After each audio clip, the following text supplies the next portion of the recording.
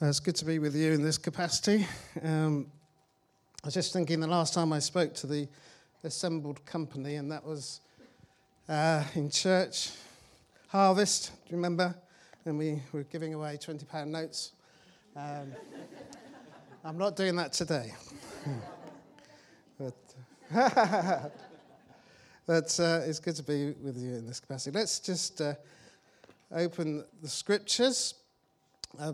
Denise has prayed pretty much what I was going to pray at the beginning, so we've done that.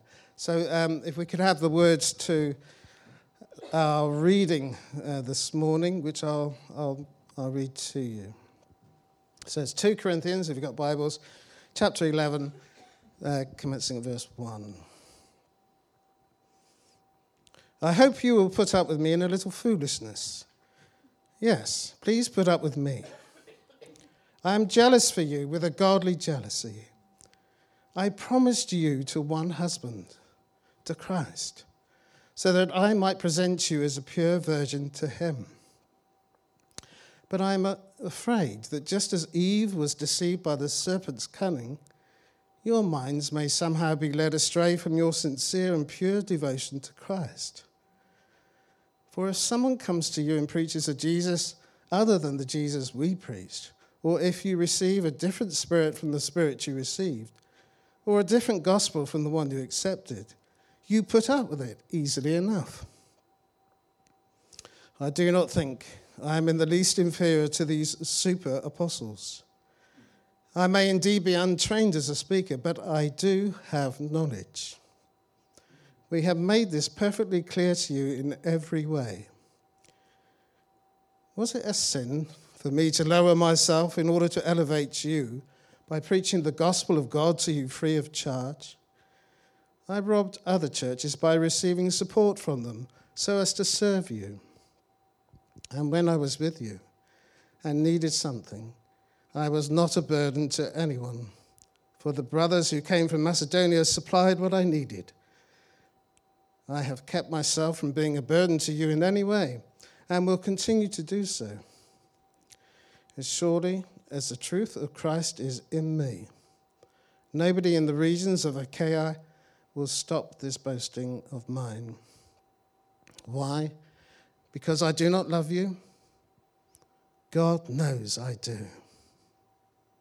And I will keep on doing what I'm doing in order to cut the ground from under those who want an opportunity to be considered equal with us in the things they boast about. For such people are false apostles, deceitful workers, masquerading as apostles of Christ. And no wonder, for Satan himself masquerades as an angel of light. It is not surprising, then, if his servants also masquerade as servants of righteousness. Their end will be what their actions deserve. And in many ways, I really didn't want to preach on this passage because it's quite challenging for us, certainly as we apply some of these things to our own situation. So we're back in 2 Corinthians on the home straight, you'll be pleased to know. We've been years going through these two books.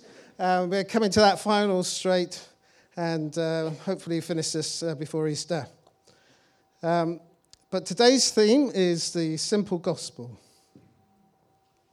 which we may want to change our mind about as we look at this passage more closely. So let's get some context, helpful to understand what's going on in these faraway places. By way of context setting, then, there's a marked change in tone when moving from chapters 1 to 9 to chapters 10 to 13. In the earlier chapters, the tone is basically of relief and comfort, of confidence in God, and in the Corinthians, despite the fact that Paul felt the need to explain his travel plans and stress the integrity of his ministry. The tone in chapter 10 onwards, including that passage we just read, is marked by satire and irony, including a spirited personal defense and a reproach directed towards the Corinthians, along with a bitter attack levelled at opponents who had infiltrated the Corinthian congregation. And it appears that Paul's opponents, these false apostles or super apostles, had begun to directly influence the Corinthian congregation and poison its members' minds against him. And Paul, finding his authority usurped and his apostleship called into question, he was forced, against his better judgment, to provide a strong personal defense and to mount a vigorous attack against his opponents. And the crisis Paul faced in this situation was the most crucial in all his relationships with the Corinthians. So let's look at this passage. Firstly, in verse 5, we can get an insight to some of the problems with these super apostles. Firstly, Paul compares his speech to that of the super apostles. And it's clear from the Greek culture that eloquence and oratory skills were of great importance. And this actually dictated whether the message or the subject was received at all. It was a given that for anything to have influence, its presentation and its credibility gave it that authentication to the listeners. However, some scholars believe that Paul was a short man and that his voice was also proportionately small. Others think that he had an impediment in his speech, perhaps a stammering tongue. But Paul accepts that his eloquence was lacking. But instead, in verse 6, we read, "I may indeed be untrained as a speaker, but I do have knowledge. We have made this perfectly clear to you in every way." Indeed, it is the knowledge that is more important and not eloquence. The depth and knowledge of Paul's upbringing, his training and experience, including his sufferings, are clearly stated by him later in the chapter. We'll probably get to that next week. Secondly, Paul raises the issue of payment for his visits and his preaching. Again, the Greek culture was geared around the passing of the hat in response to the oratory and message being spoken to them, and the amount collected, of course, would be a measure of favor and acceptance. And it was considered beneath the dignity of an apostle to do menial work, and the Corinthians were affronted because Paul refused to accept financial assistance from them. Paul's opponents wanted to consolidate their position in Corinth by carrying out their mission, but with the one difference, a financial return.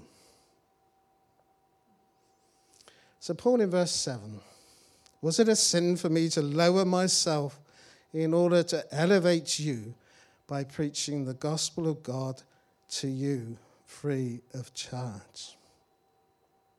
He explains how he has funded himself from the other churches and he was known for his tent making to fund his ministry.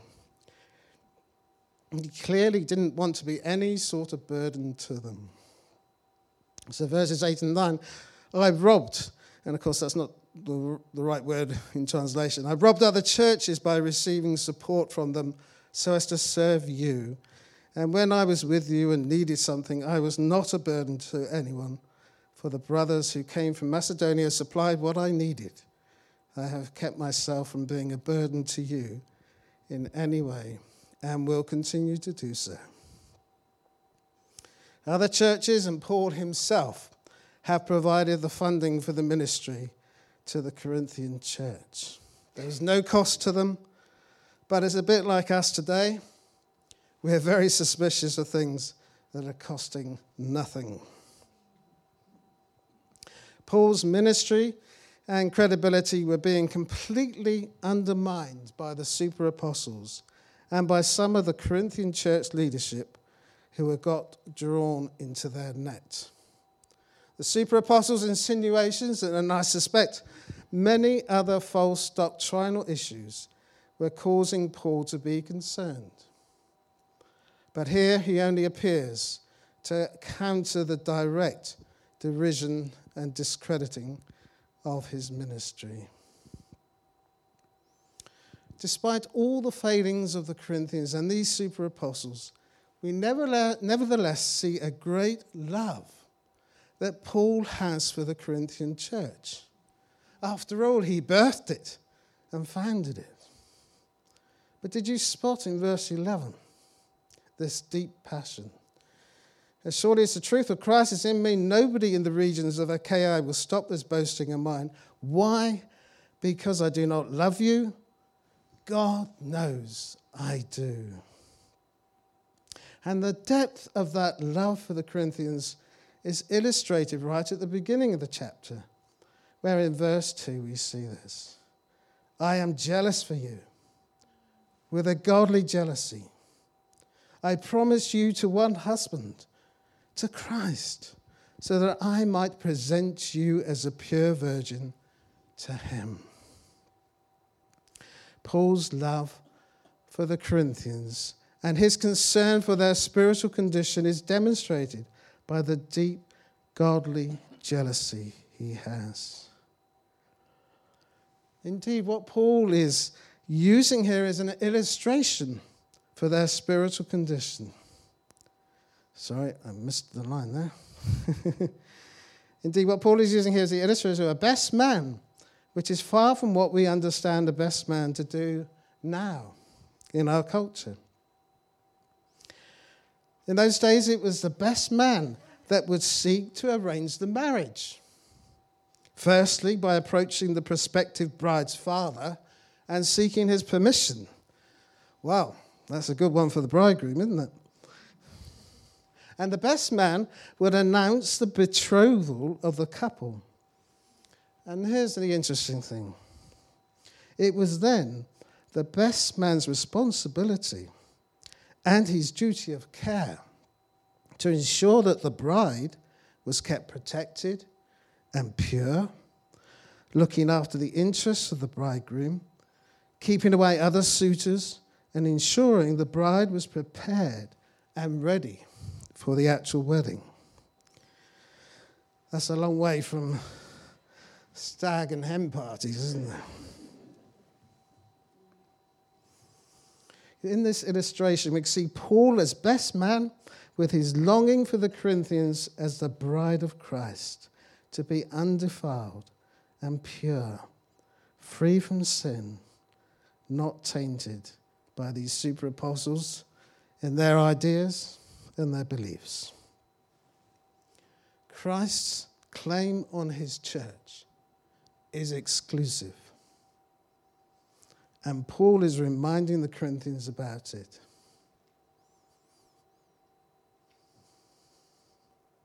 It's obvious that the presenting issues of these super apostles were very serious, and Paul very clearly does not mince his words about them.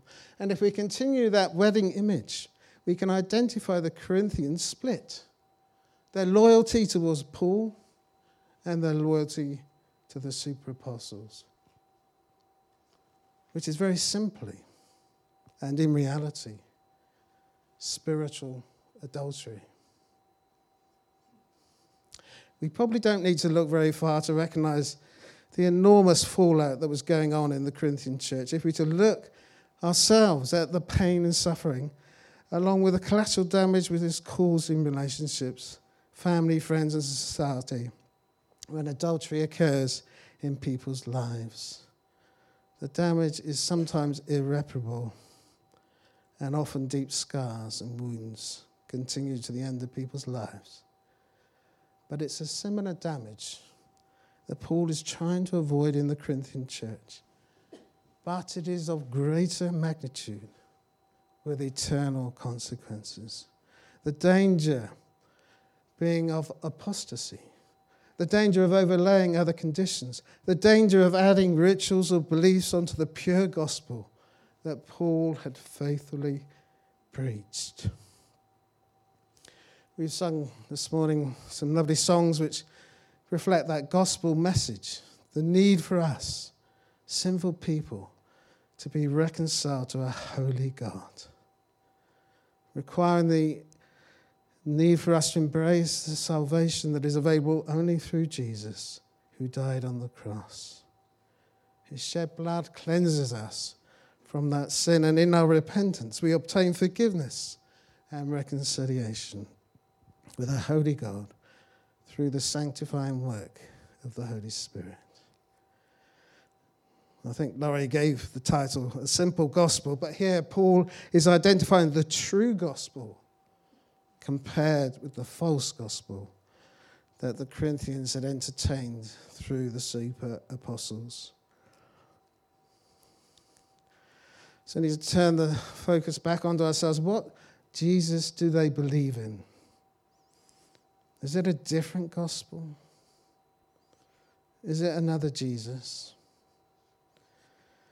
Verse 4. If someone comes to you and preaches a Jesus other than the Jesus we preached, or if you receive a different spirit from the spirit you received, or a different gospel from the one you accepted, you put up with it easily enough. What a challenge to the Corinthians. And it clearly seems that the Corinthians have fully embraced the erroneous teachings of the super apostles, the detail of which we don't know, but scholars suggest the teaching of another sort of Jesus, a Jesus who is only human, a Jesus who's only a demigod, who's come on his own and not sent by God. Or even more basically, that in the super apostles' gospel, there is no place for weakness, humiliation, suffering, and death. But we do have to ask ourselves, what is the cause of the problems? And Paul has identified it most clearly in verse 3. But I'm afraid that just as Eve was deceived by the serpent's cunning, your minds may somehow be led astray from your sincere and pure devotion to Christ. It is Satan. Satan's seduction of Eve was not sexual, but a beguiling of the mind by denying the truth of what God has said. And the danger the Corinthians face is aptly the same as Eve. Satan plays with the mind, and this modus operandi is unchanged. As he did then, through the work of the super apostles, he continues to attack the Christians in the church today. And Paul even more strongly identifies this in the final verses of our reading, the depth of Satan's work, verse 13 to 15. For such people are false apostles, deceitful workers, masquerading as apostles of Christ. And no wonder, for Satan himself masquerades as an angel of light. It is not surprising then if his servants also masquerade as servants of righteousness. Their end will be what their actions deserve. Paul reveals clearly what has been going on. If Satan is an angel of light, then let us not be naive. He will play with and deceive and distract any Christian from being effective ministers of the true Jesus and his gospel. Particularly, his attacks will be strongest on the leadership of churches. And we don't need to look far to see such sad examples and situations from Satan's activities locally. Even in the wider church, alarm bells must surely be ringing as it contemplates an abandonment of biblical truths as found in Holy Scripture. Indeed, going as far as redefining sin, if that were possible, and even the blessing of sin. Satan is very much at work, corrupting church leaders and prophets and masquerading as a servant of righteousness. And that is why we must not stop praying for our leaders. Paul ends there, as we must. But we need to consider how this passage applies to us today. It's clear that from this passage that not only is Paul's gospel the simple gospel, but it's also the true gospel. So some questions. What is the gospel and the Jesus we believe in? Do we add or take things on? Do we create a Jesus plus? Have we lost the realization of God's jealous love for us and for the church to be Jesus' pure bride? How is our relationship with God?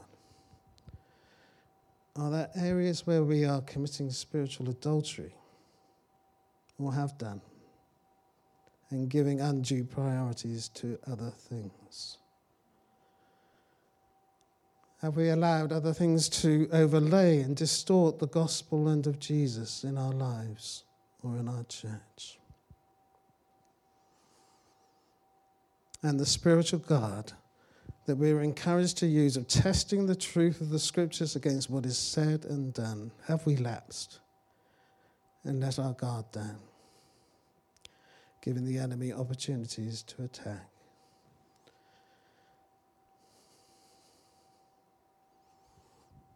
It's well known that when the preacher preaches, he's preaching to himself as well as to others.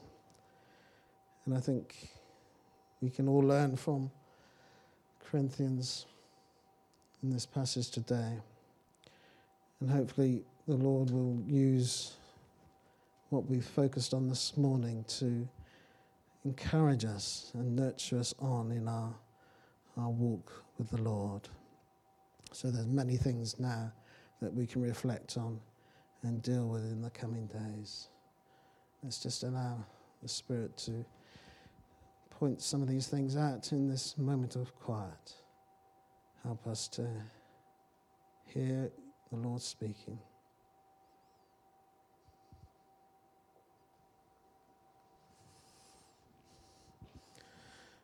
So those questions again. What is the gospel and the Jesus we believe in?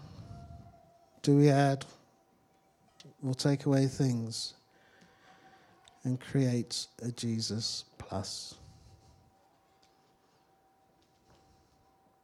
Have we lost the realization of God's jealous love for us and for the church to be Jesus' pure bride?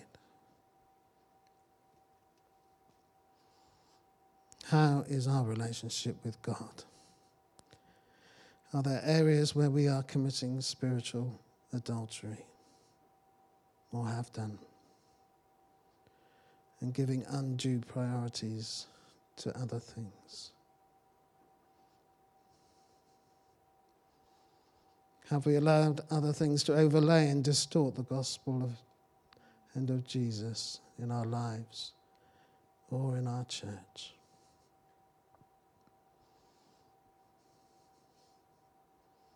And the spiritual guard that we are encouraged to use of testing the truth of the scriptures against what is said and done. Have we lapsed and let our guard down, giving the enemy opportunities to attack?